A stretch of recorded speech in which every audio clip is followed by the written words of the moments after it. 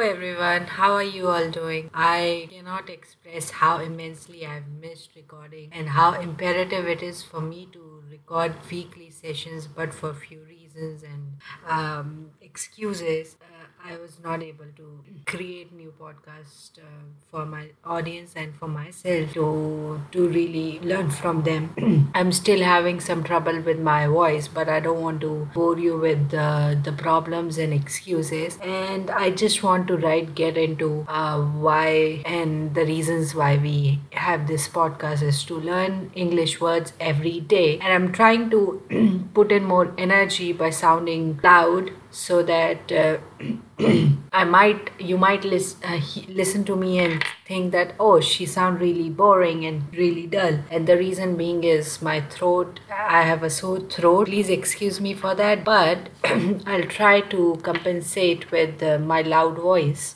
So let's get right in. Word number one is first things first. First thing first. So when I say first thing first, that means you're trying to highlight the important thing before you start continue with whatever you have to say. For example, in a meeting you have gathered few people and you want to highlight one thing is first thing first, I want to congratulate you all for the hard work that you have done, and then you go on with your agenda, like today we are here to discuss how we can improve more in future. So when you say first thing first, you're simply trying to express the most important part of your meeting, and then you might want to continue with whatever you have to say. Next phrase or expression is turn a blind eye. When I say turning a blind eye, that means you trying to neglect something or ignoring something.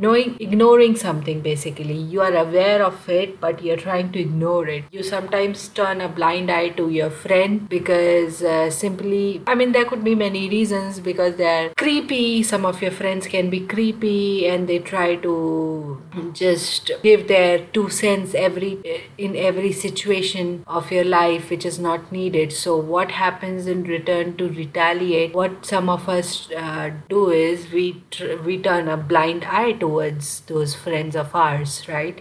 And let me also throw out another sentence here, which is we did not have enough information, so we kind of pushed back initially and continued to turn a blind eye for a very long time. So imagine a scenario, or you are in a meeting or a discussion that where you want to accept that you have been ignoring one feature of your product, and you're trying to explain it to your client is the reason why we haven't really focused or we haven't really kick-started on that one feature is because you did not have full information to get started on it, and that's the reason you turned a blind eye on that feature. But since now you have all the information, you are ready to deploy it. Next word is back out. When I say back out, it means when you refuse to do something, or when you imagine you have planned a trip with your friends and families. Let's say friends,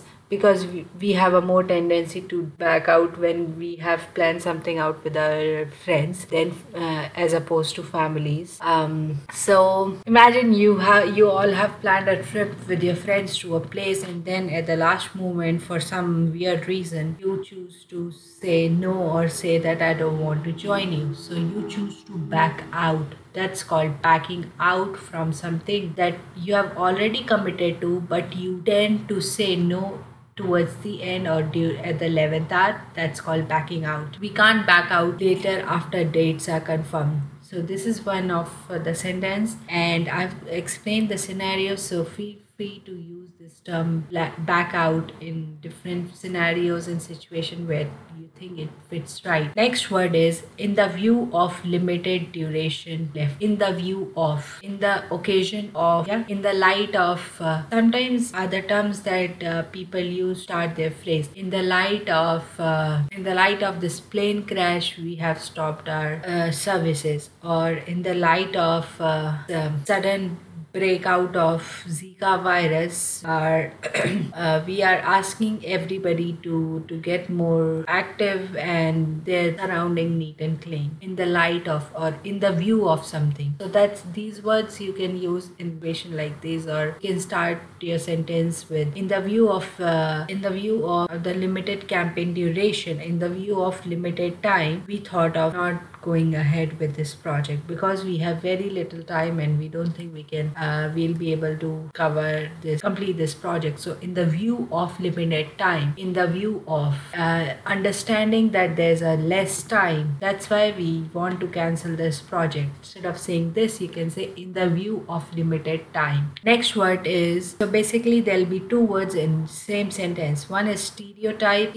When you stereotype somebody, for example, you look at a woman who doesn't look very like she's not wearing much makeup and she doesn't come off as someone who is very outspoken or smart. Just by looking at her appearance, you start stereotyping people in your mind before you actually know them, right? And this is something that we all do. So I'm someone who is guilty of doing it, and I'm trying to not to be so judgmental not to be so judgmental. So yeah, I want to hear out and understand somebody before I pass my judgment about them. And you don't have to pass your judgment any which ways about anybody, so because you just have to mind your own business all the time. But if we are just talking about if I have to just explain you what stereotype means, that you tend to stereotype people by looking at them by the way they dress up or by the way they start speaking. We tend to stereotype that, oh, this person is outspoken or introvert or extrovert or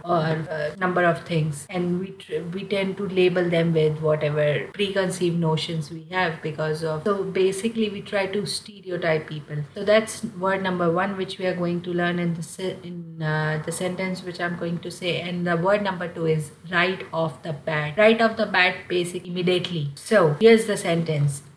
People stereotype you right off the bat based on how you come off or your past experience. So this sentence, people stereotype you immediately or right off the bat based on how you come off or how you appear, right? And we all are guilty of it.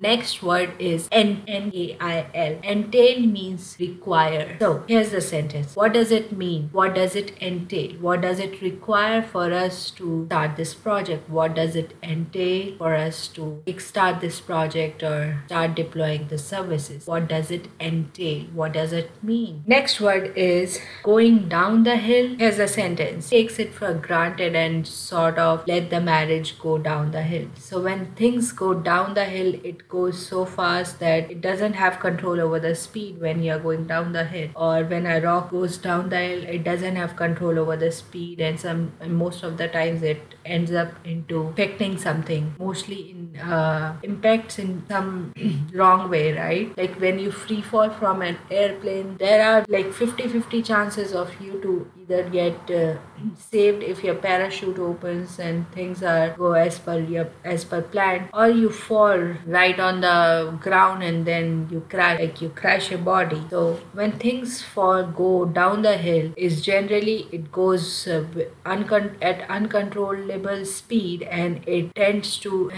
negative impact on something. So you don't want to give your so here's a sentence that in a relationship, one person always, not always, I can only speak for myself. Yeah. So in my relationship, my boyfriend take things for granted and sort of let our relationship go down the hill because he doesn't put in a lot of efforts to make me happy and things like that. So that's how you can use this sentence, this word go down the hill in a sentence. And also in different scenarios and situation, not just this relationship or marriage.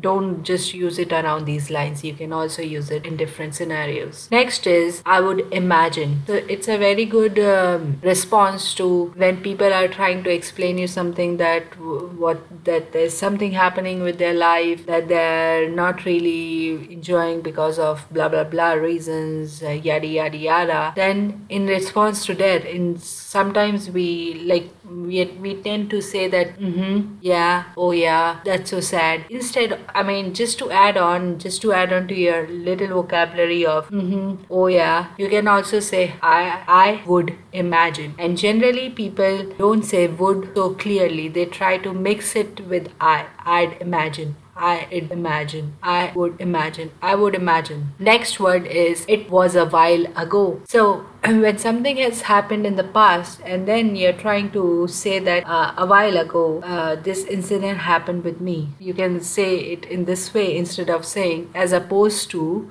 in the past this thing has happened. So instead of saying in the past, you can say a while ago. Okay. And just to end this podcast, it's the ending of this podcast, and I would like to finish it off with this last phrase, which is pushing the boundaries. And this phrase is true even for my podcast as well, that I need to push boundaries to really put in those efforts to make something great out of having this experience of recording myself, putting up so much time in it, and recording and editing and then uploading. So I need to push boundaries in order to achieve my goals of become a storyteller or be great and communicating and an eloquent speaker.